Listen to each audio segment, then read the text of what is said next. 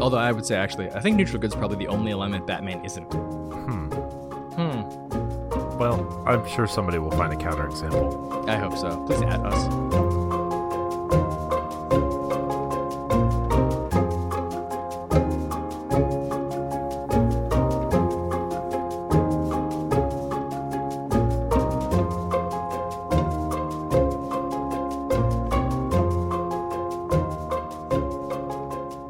Live from the Mundangerous Neutral Zone in New York City, I'm your host Shane. And I'm your host, Ishan. And welcome to episode 208 of Total Party Thrill, a podcast for game masters and players where we discuss our campaigns in order to inspire yours. In this episode, we're talking about the neutral good alignment, and probably getting into an argument. But first, the Rogue Traders really test that fourth wall in the Dynasty Unwarranted campaign. And later, the Rescue Ranger picks up the slack in the Character Creation Forge. Total Party Thrill is brought to you this week by D&D Beyond.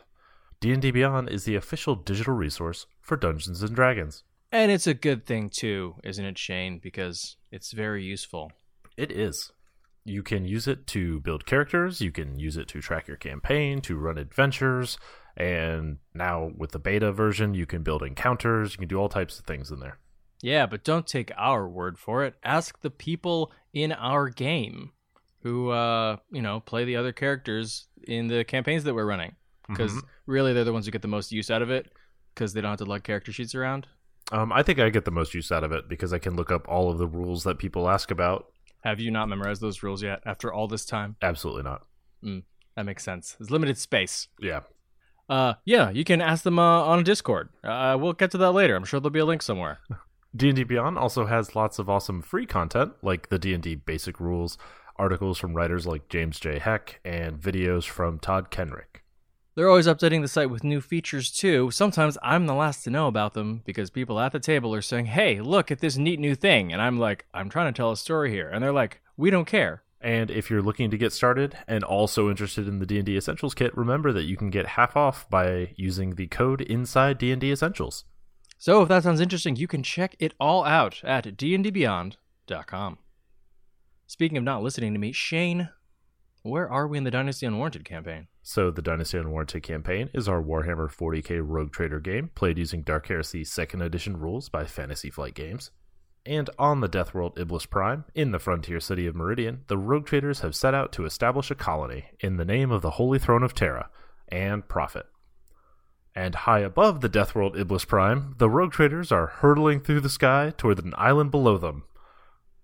After scoring an invitation to join the Technogangers League, they entered with a team of Captain Horst, of the Honor Guard, Seneschal Trix, and the Astropath Flare, and there's a voice booming out over them.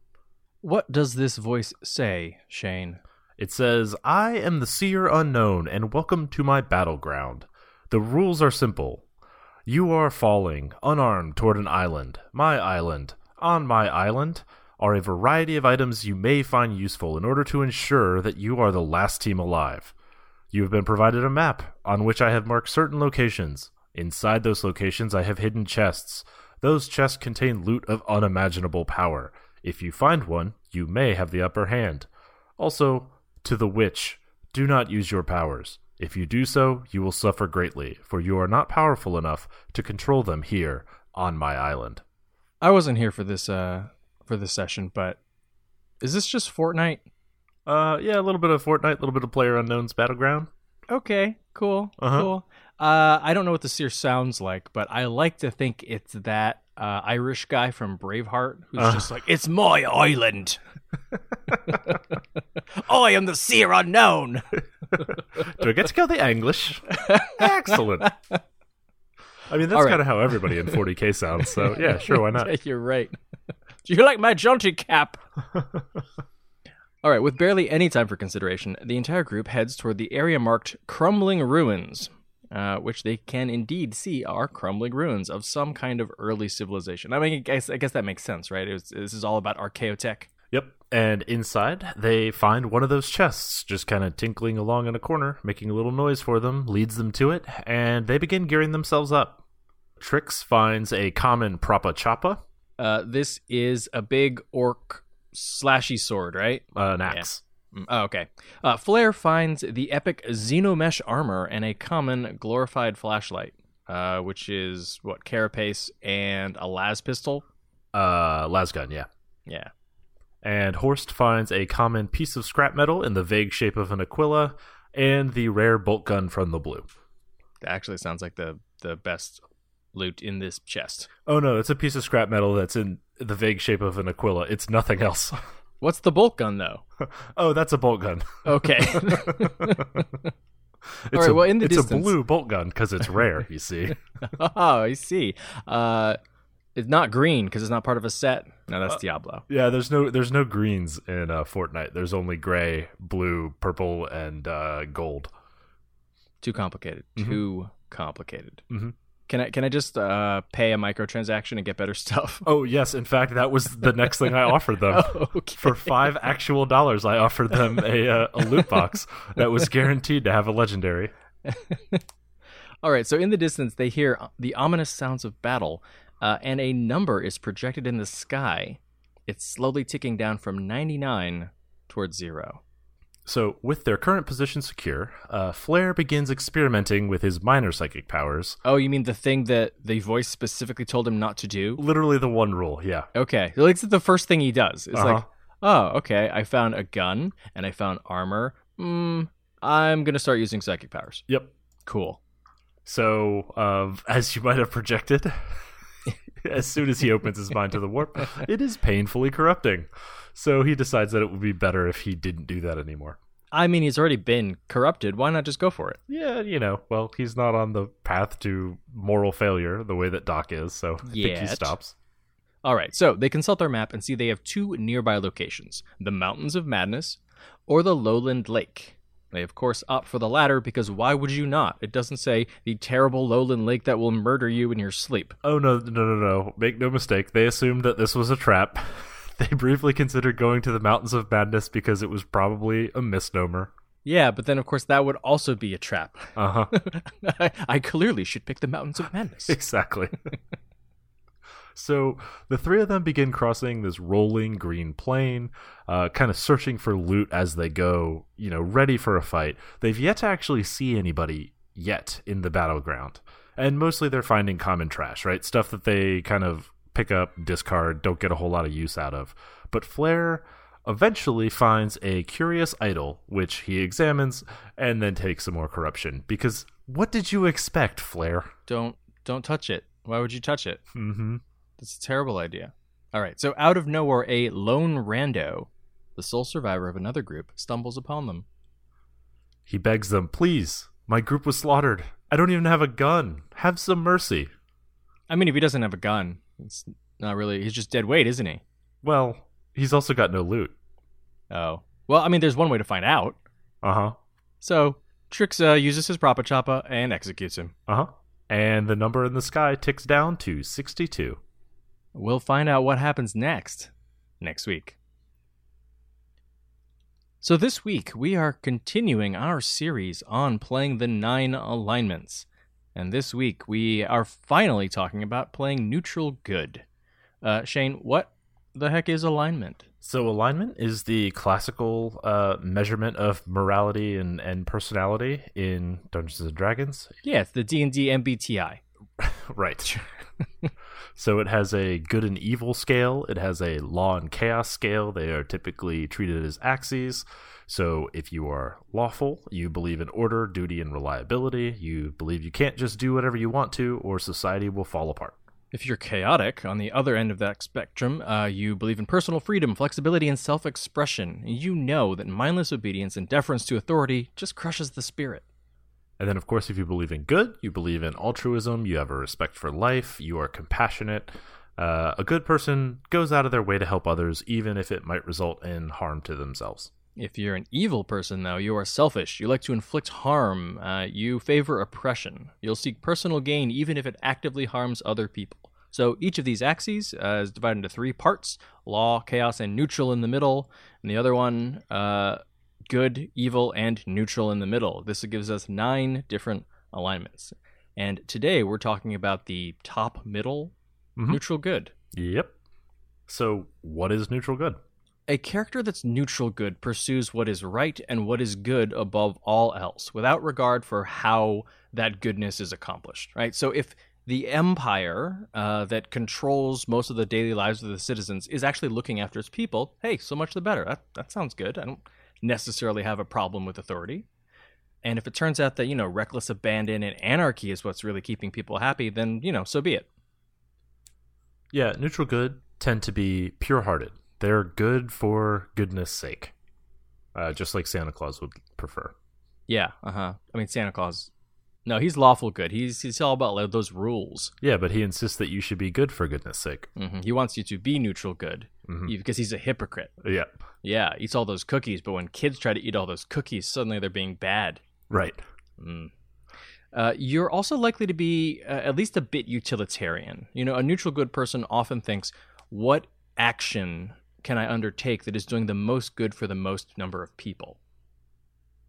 So it's important to remember that, like, you're not lawful good, right? You don't really have time for rules that are getting in the way of making the right choice, right? Like, you are not the one who stands idly by while other people are saying, well, I mean, yeah, it didn't really harm anyone, but like you did steal that loaf of bread and stealing is wrong, so we have to put you in jail even though you were starving.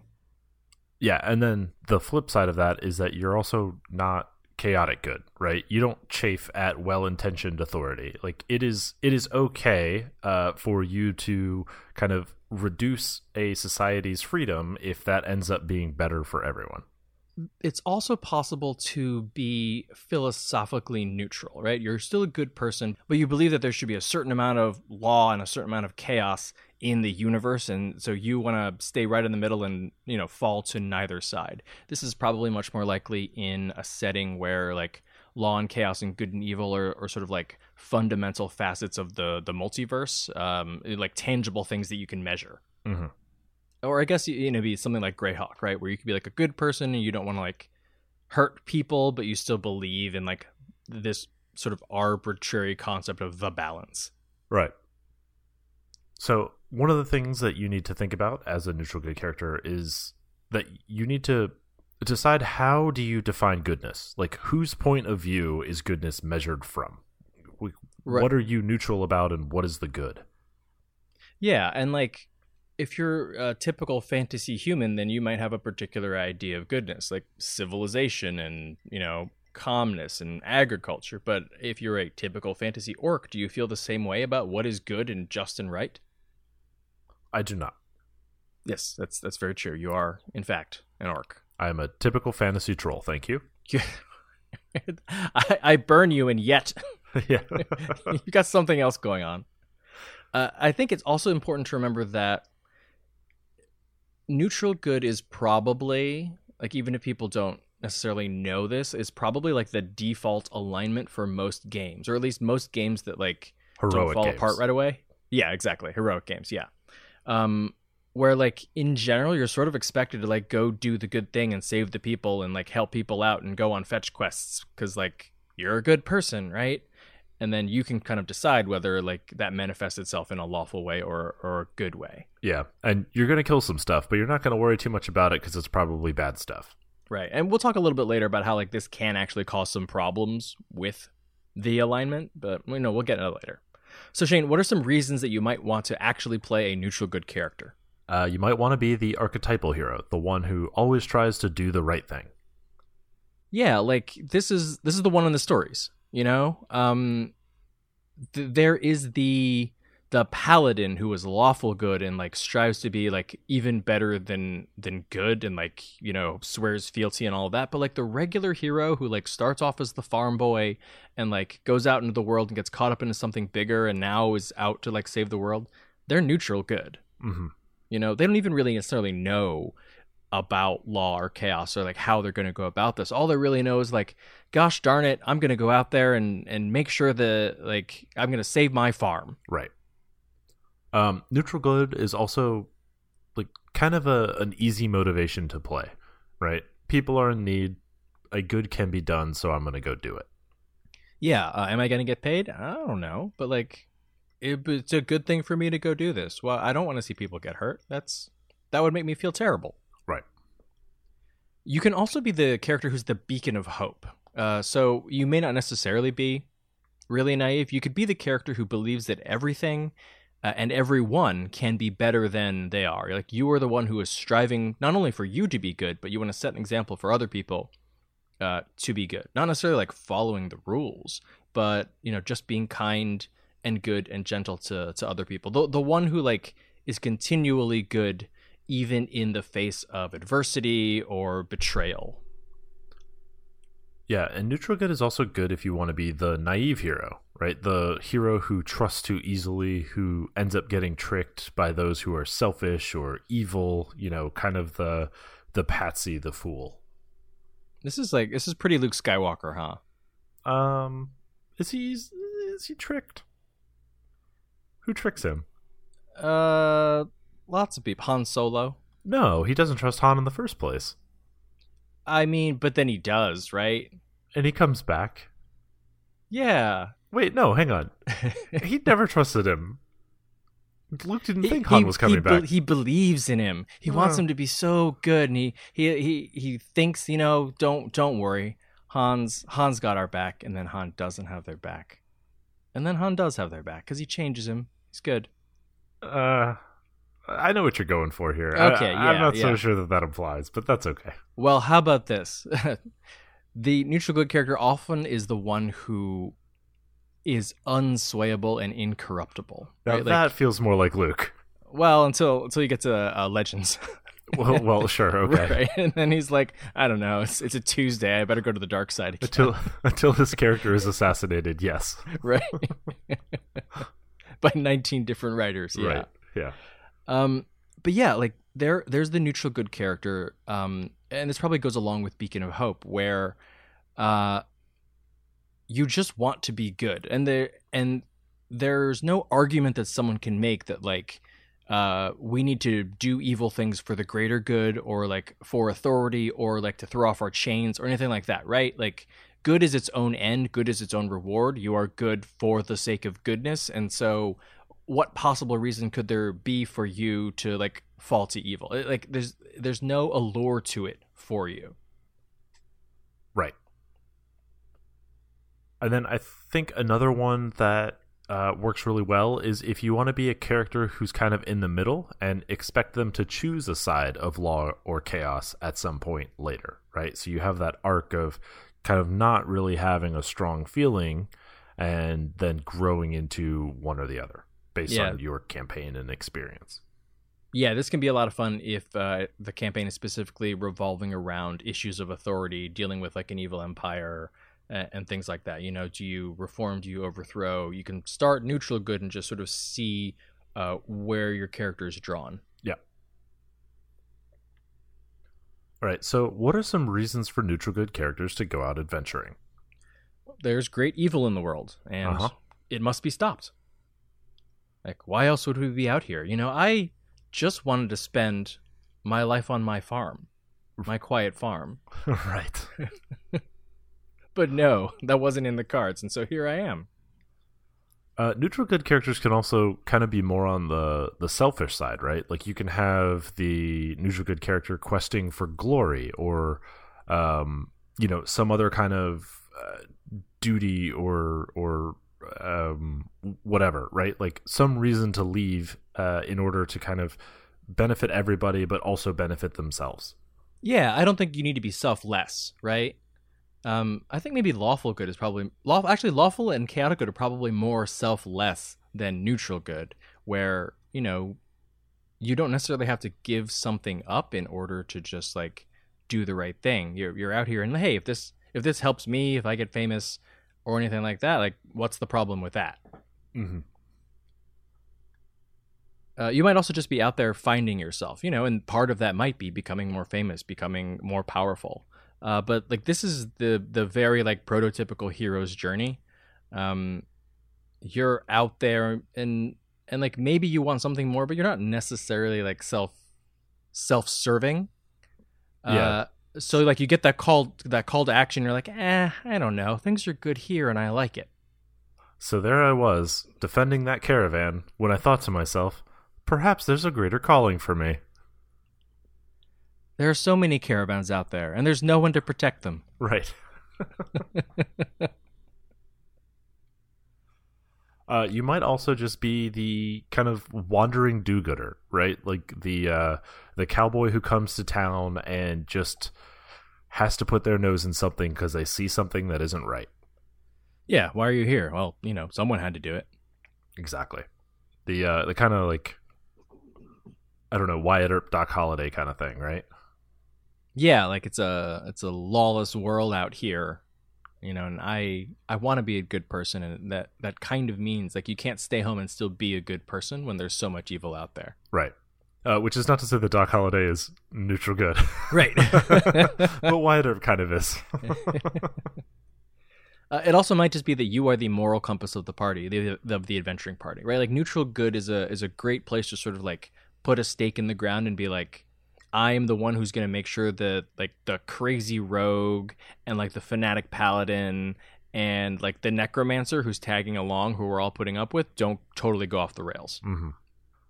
So, what are some of the moral dilemmas that you can face, or that you can challenge neutral good characters with?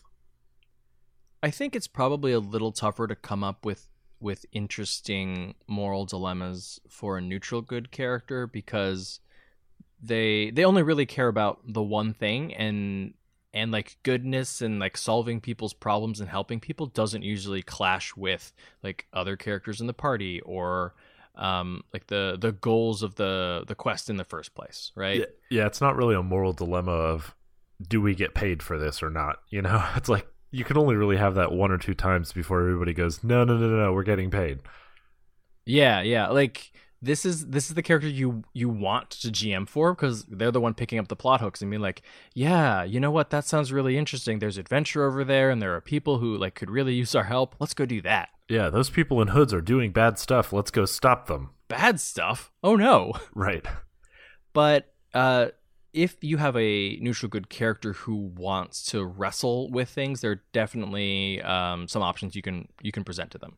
It could be that, out here in the wide world, things just aren't as black and white as they are back home, right? Like if you grow up not necessarily delving into like this philosophical conundrum of law versus chaos, if your like guiding star is I do the right thing and I do things that help people, it probably was a relatively easy life if you come from like a quiet village. Mm-hmm. But like once you're out here, there are so many people who disagree about what is the right thing to do, and like actually many of them might be correct. Like in a battle between like druids and farmers, who's actually right in terms of like how much of the forest should be cut down? Right. You might also face a moral dilemma around helping your enemies or perhaps giving mercy, things like that, which can inadvertently benefit people that are perhaps undeserving. Yeah, I think of Saving Private Ryan, right? When like spoilers, they don't kill the Nazis, mm-hmm. right? Like they capture them, and like they're neutral good soldiers, right? They're like, we don't want to kill these people. You're telling us that you've been forced to fight. Like I don't want your blood on my hands, and it only really becomes a dilemma at the end of the movie, mm-hmm. right? When like you suffer for being a good person, right? So this is a situation where like your principles clash with your reality. I think, yeah, very specifically, you can come across this. Like, I think neutral good characters usually are fine with like killing in combat. I mean, maybe you have a pacifist, or maybe you have someone who like doesn't want to kill at all. But like, if the goblins are attacking you, probably you kill the goblins. But what if they surrender? What if you take prisoners? Neutral good characters are like not the kind of people who like will kill prisoners in order to just like have it not be a hassle. Mm-hmm. Yeah, I mean, I think that's very based on genre as well, right? Like in a more modern game, it's very likely that a neutral good person is not going to kill anybody. Whereas like, in fantasy, stuff has to die. Like that is the convention by which we move the story forward. So you've got to fight. Right, and you can put a little pressure on that, like, okay, they've captured prisoners, but what if you are infiltrating like the giant stronghold? There's no place to put those prisoners. You could shackle them, but that probably means they're just going to be squashed by giants in the first combat. Like, is it more merciful just to finish them off, or like not take any prisoners so you don't have to worry about it? Mm-hmm.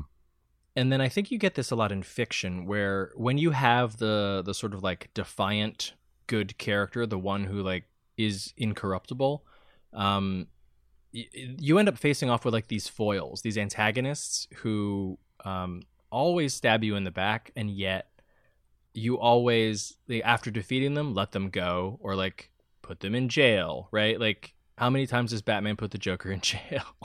100%. 100%, right?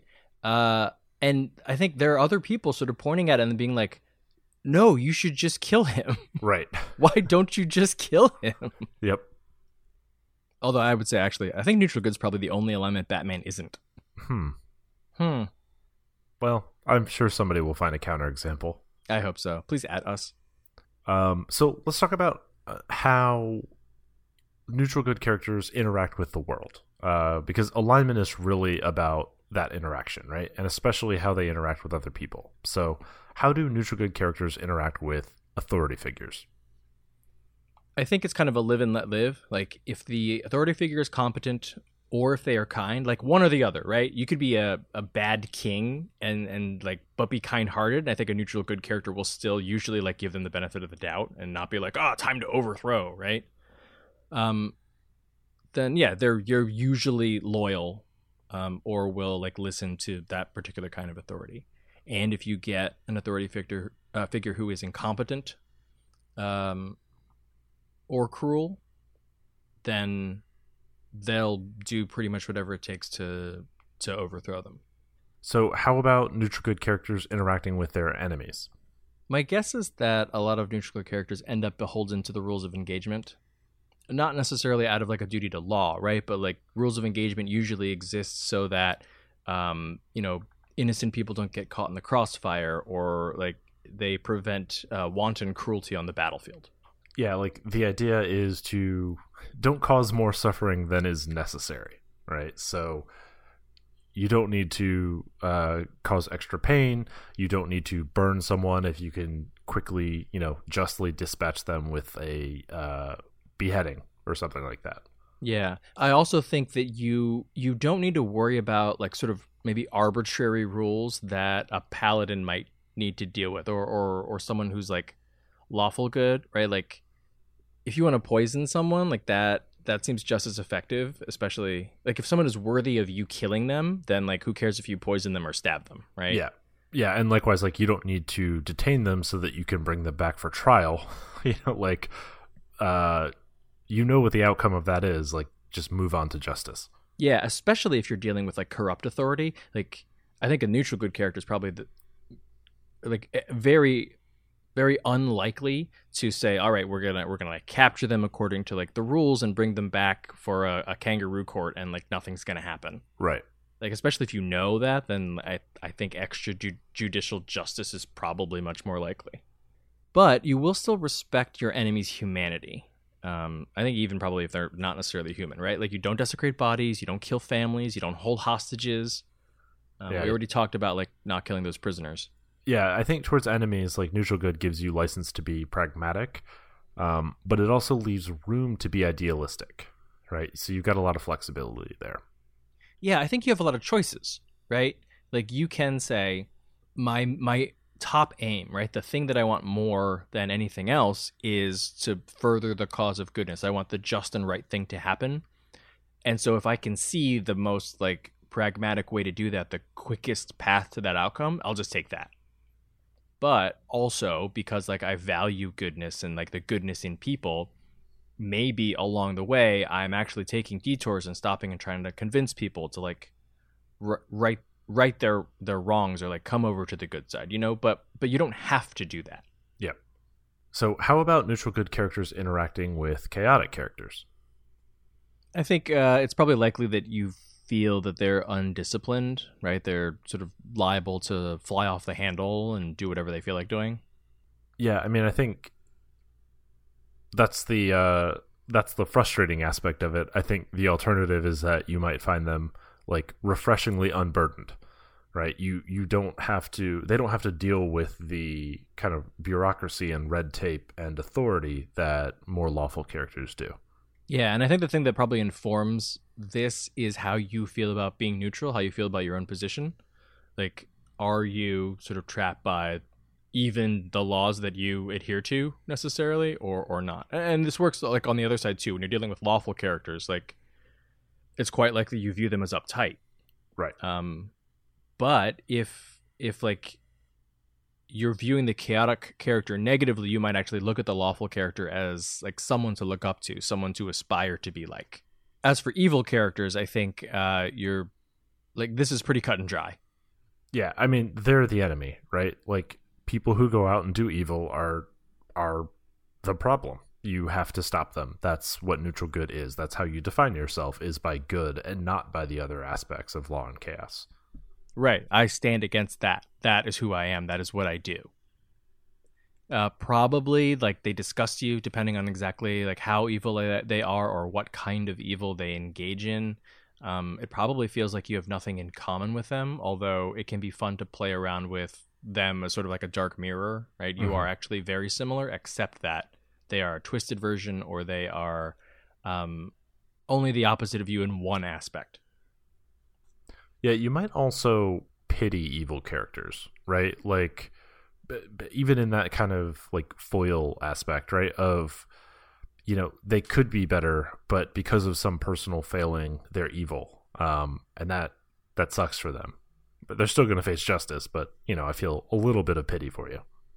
Yeah, this is probably my favorite foil for the neutral good character who like sees the good in everyone and like believes that like everyone sort of is inherently good, because you have this person who is not good. So like there must be a reason for it. And like, you know, you like in stories lots of times you'll have someone who's like irredeemably evil. How could they possibly be like this? And then you get the backstory, like the flashback to their childhood, and you're like, oh wow, okay, yeah, I guess that makes sense. I mean, it's bad, but I guess it makes sense. Exactly. So how about other good characters? I mean, I think your initial response is like, these are your people. These are the people you get along with. They think like you, and there's some room in there for you to begin exploring, like not seeing eye to eye with other good characters. Mm-hmm.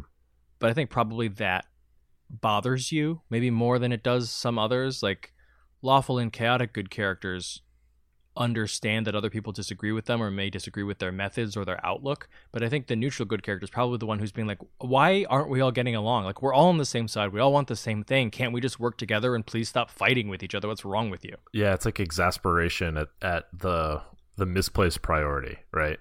Yeah, totally. And like the wasted effort Right. that we could be spending on like fixing this problem. If like all of you could just get over yourselves. Yeah, exactly. So in terms of seeing the other party members, I think neutral good characters tend to see them or treat them like family or crew or, you know, comrades and compatriots. Yeah, again, the neutral good character is often the one who's sort of ideal in the party, because they're the one who like wants to take in the strays, you know, wants everyone to get along with each other and is willing to make the compromises, because they're not the strident one who necessarily has a position other than like, don't be crappy to each other. Right. And I think neutral good characters often end up as leaders, right? Because they kind of see both sides and make the neutral decision. But sometimes they are sort of the more even-handed lieutenant of the leader of a group.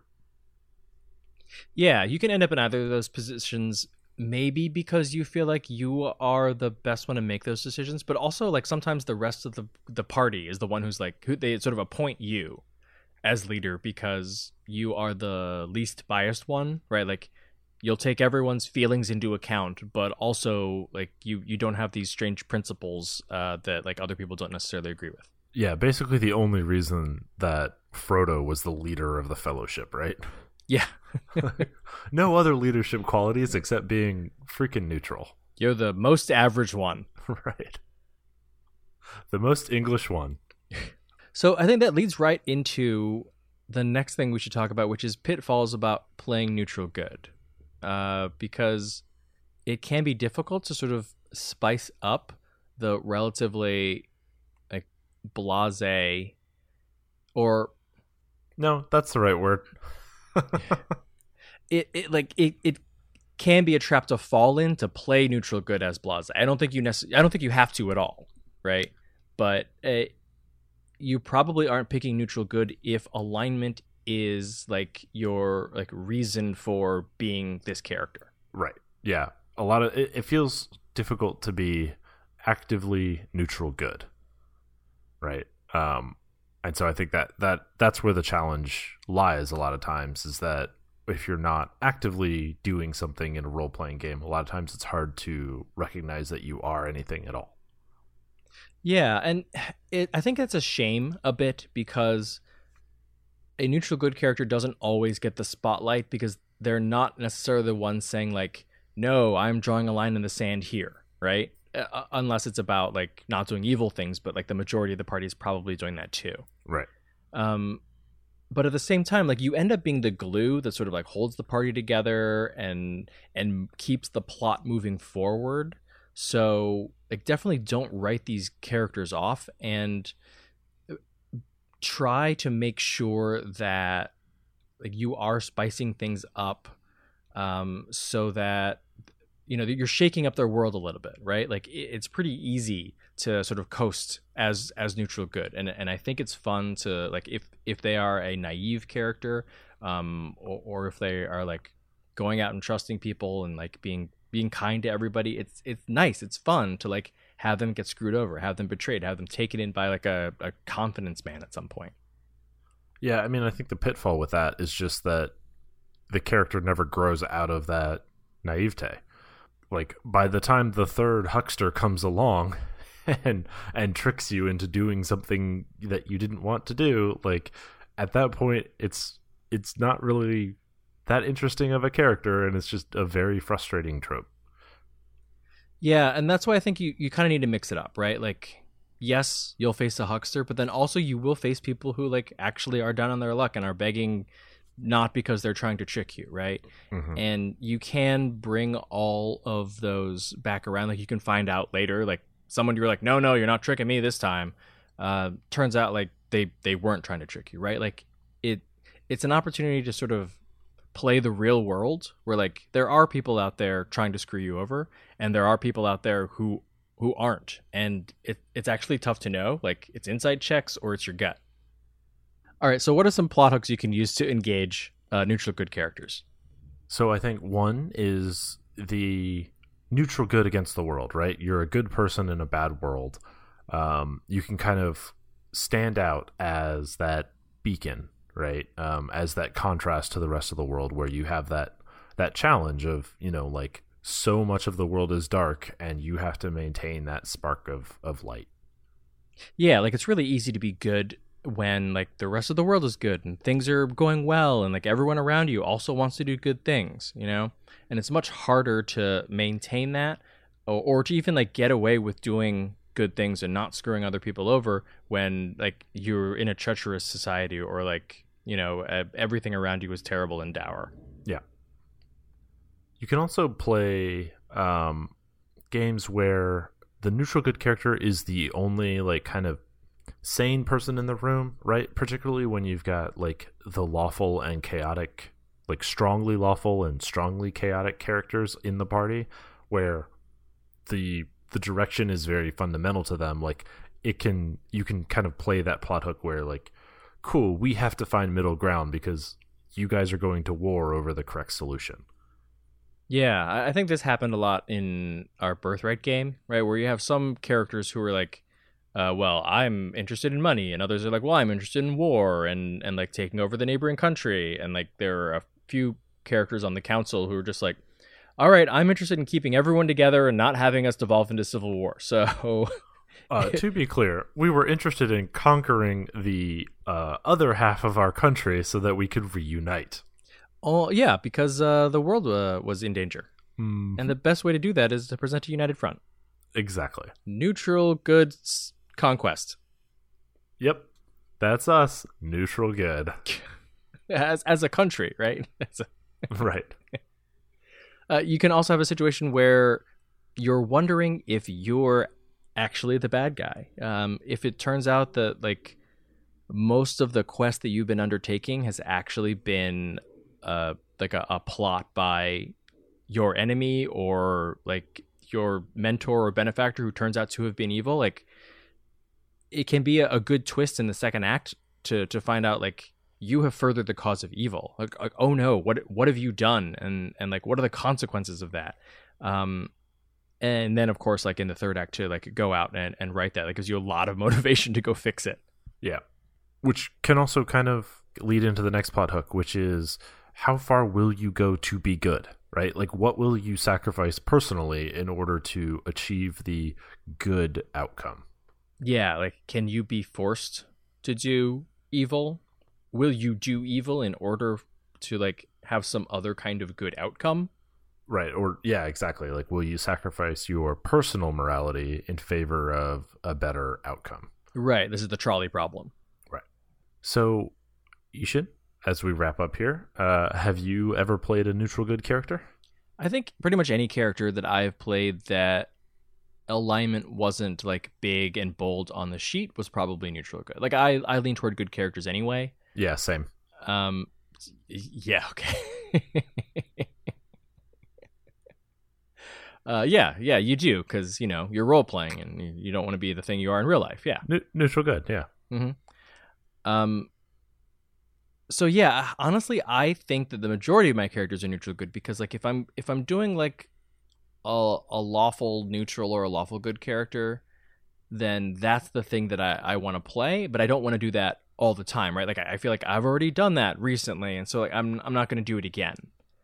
And so it's sort of the same thing with like chaotic characters and like evil characters you play like every once in a while, or maybe only in an evil campaign. So yeah, for the most part, I'm playing neutral good characters, and I'm looking for ways to sort of engage them and to like have a conversation about alignment without necessarily having it be my entire character. Yeah, I mean, I think that's why it ends up being a good default, right? Is it's just like, cool, if you don't want alignment to be a huge part of your character, but you do want to be able to easily pick up the most likely plot threads and like be a proactive player, neutral good will do it. Yeah, and you're in a position where you can branch off to other potentially more interesting alignments at some other point if that's a direction you want to go into. You can go Paladin, you can go Robin Hood, you can even sort of like retreat and be like, no, I'm just true neutral, right? Like, balance actually really is important. Mm-hmm. All right. Do you hear that, Ishan? Yes, it's the stillness of the woods, for I am now a druid. Well, let's move on to the Character Creation Forge and see how druidly you can be.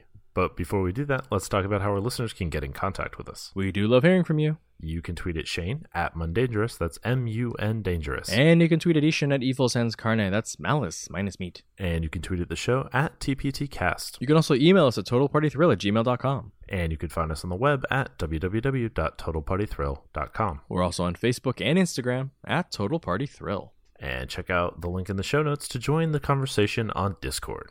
So this week, Total Party Thrill is brought to you by Jeff Stevens and his Villains and Lairs line of supplements on the Dungeon Masters Guild. Yep, Villains and Lairs is a 5-star rated platinum best-selling supplement containing 56 villainous NPCs, 13 lairs, and a smattering of new magic items. Shane, I think 5 stars is the highest. Is that correct? 5 stars is in fact the highest. Much like Uber, 5 stars is good. Much like college recruiting services, 5-star is the best. Platinum, also very good. Platinum is up there. I think it's the best.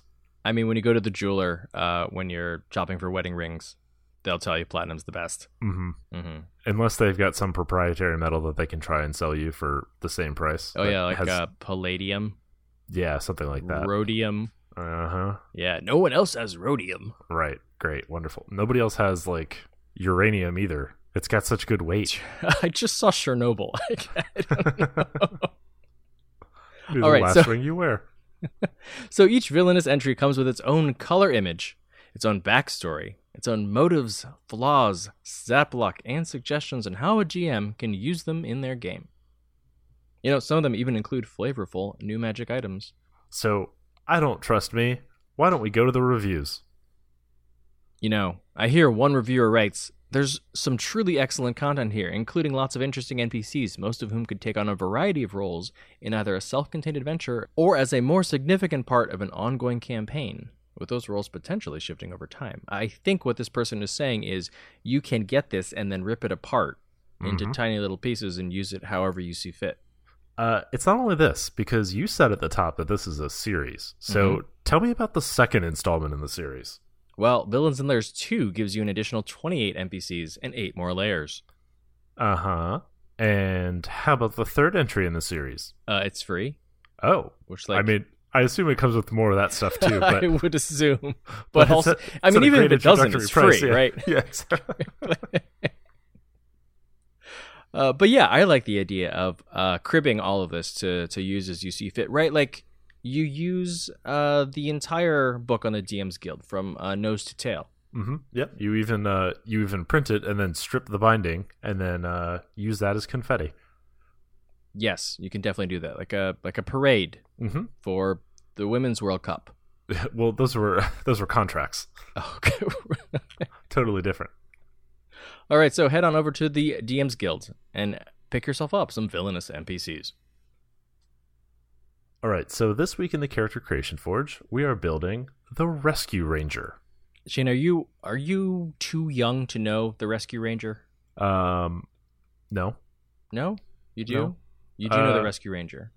Wait, is the Rescue Ranger the same as the Rescue Rangers? Oh, yes, because sometimes... Chip and Dale? Yeah, some crimes go slipping through the cracks. But this is not the same as the Rescuers Down Under.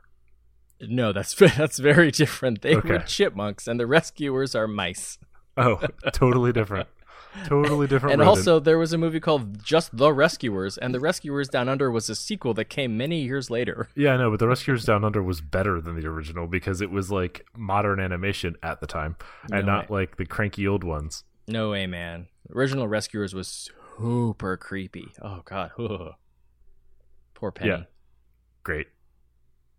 I vaguely remember them riding on the back of the albatross with a sardine can for cabin. Yeah, I remember that. In the first one though, there's a creepy crocodile. Oh, okay. Yeah. Well, fun. Yeah, go scare some children and watch it. Okay. So what is the Rescue Ranger? Well, this particular build is a good detective, just like Chip and Dale in the Rescue Rangers. Also a good chipmunk. But if, however, you have no idea what that TV show is and you never saw the Disney Afternoon, that's also fine because this build is also a good ranger and a good healer. That sounds like rescuing in Ranger. There you go. All right, so what's the build? It is Circle of the Shepherd Druid 5, Ranger 1, Inquisitive Rogue 14.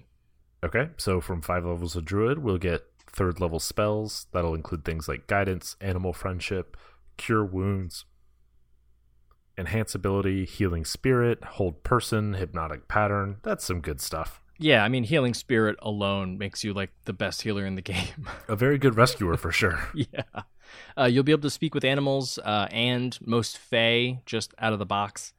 And you'll get a spirit totem, which can take on a variety of forms, one of which is a hawk, which gives you advantage on perception, which makes you very good at noticing clues. Another is a unicorn, which heals everybody in the aura that you choose anytime you cast the heal spell.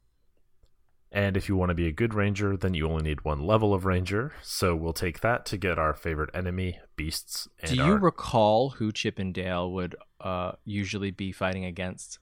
No, I only recall that Komodo dragon from the sequel. Oh. Okay. Maybe a Gila monster? Wait, the sequel? Are you thinking of the movies again? Yeah. That's a different thing. I don't know. Whatever.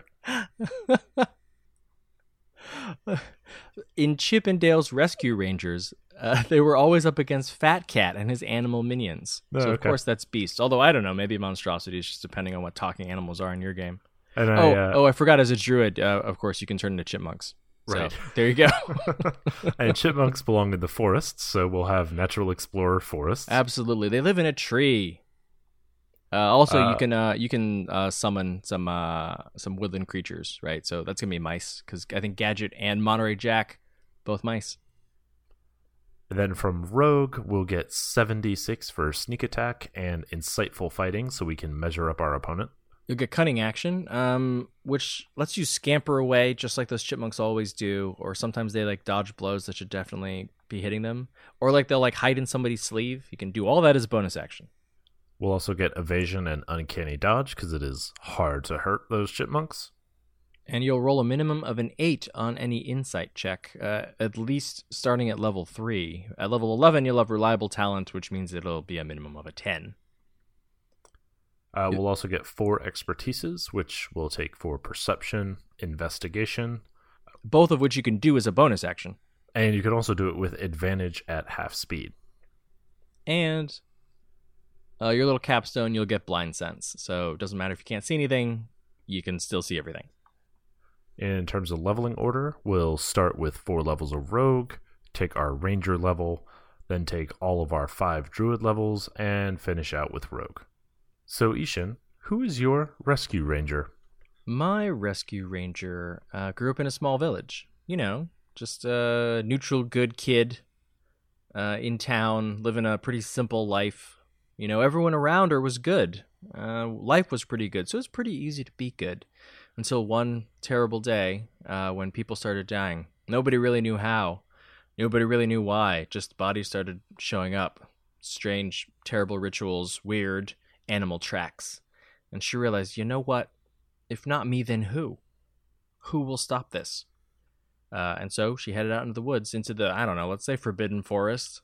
Started looking around, following tracks, snooping around, poking her nose where it didn't belong until she finally figured out who was causing all of this mess. Fat Cat. A monstrous, let's go, Sphinx, killing people, asking them riddles and killing them when they couldn't answer properly, because, of course, this is a tiny village without much schooling. You don't know any of these answers. Uh-huh.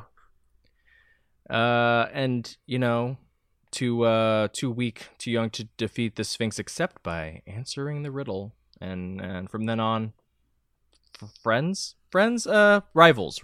with the Sphinx, and now off into the wide world to continue to solve all kinds of mysteries in the forest. Okay. What about your Rescue Ranger? So I'm going to lean into the rescue part of this Rescue Ranger. Mm-hmm. My Rescue Ranger is actually from a coastal town. Grew up, you know, near the sea, on boats, swimming in the sea.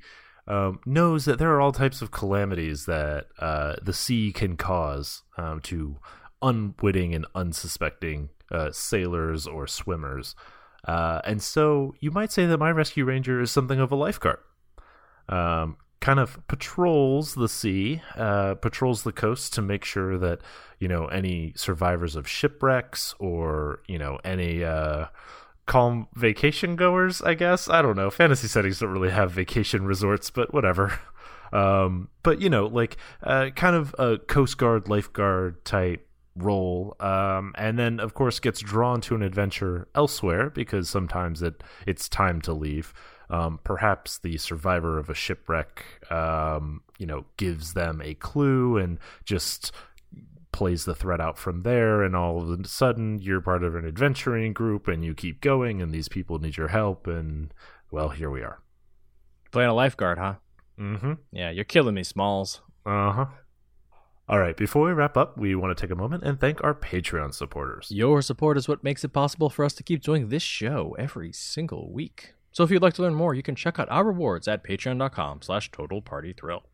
You can also support the show by leaving a 5-star review on iTunes. If you do that, we will read it on the air. This is the best non-actual play RPG podcast around by Seabass Run Numbers. I love this show. The guys are clever, insightful, and well-read, and there is always something to take away from each episode.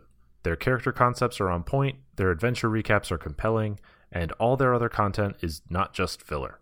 I've been listening for the last few months, and I'm just now getting caught up. But guys, can we talk about when we're going to review the Midgard campaign setting? It is on the list. Hey, Kobold Press, send us a copy of the Midgard campaign setting. Also, I think if anyone needs any proof that our character concepts are on point, you just need to listen to this episode. I mean... Yeah. Super on point. Okay, last thing before we wrap up, we will very shortly be at Gen Con in Indianapolis. So if you are also going to be there, give us a shout out, throw us a message on Discord or Twitter or email us or whatever and let us know, and maybe we can get together. All right, what do we have planned for next week's episode? We'll be talking about tropes. And in the Character Creation Forge, we're building the Acrobat, who is, of course, a trapeze artist. Great. Right, come see us at Gen Con. That's it for episode 208 of Total Party Thrill. I hope we lived up to our name, but either way, I'm Shane. And I'm Ishan. Thanks for listening.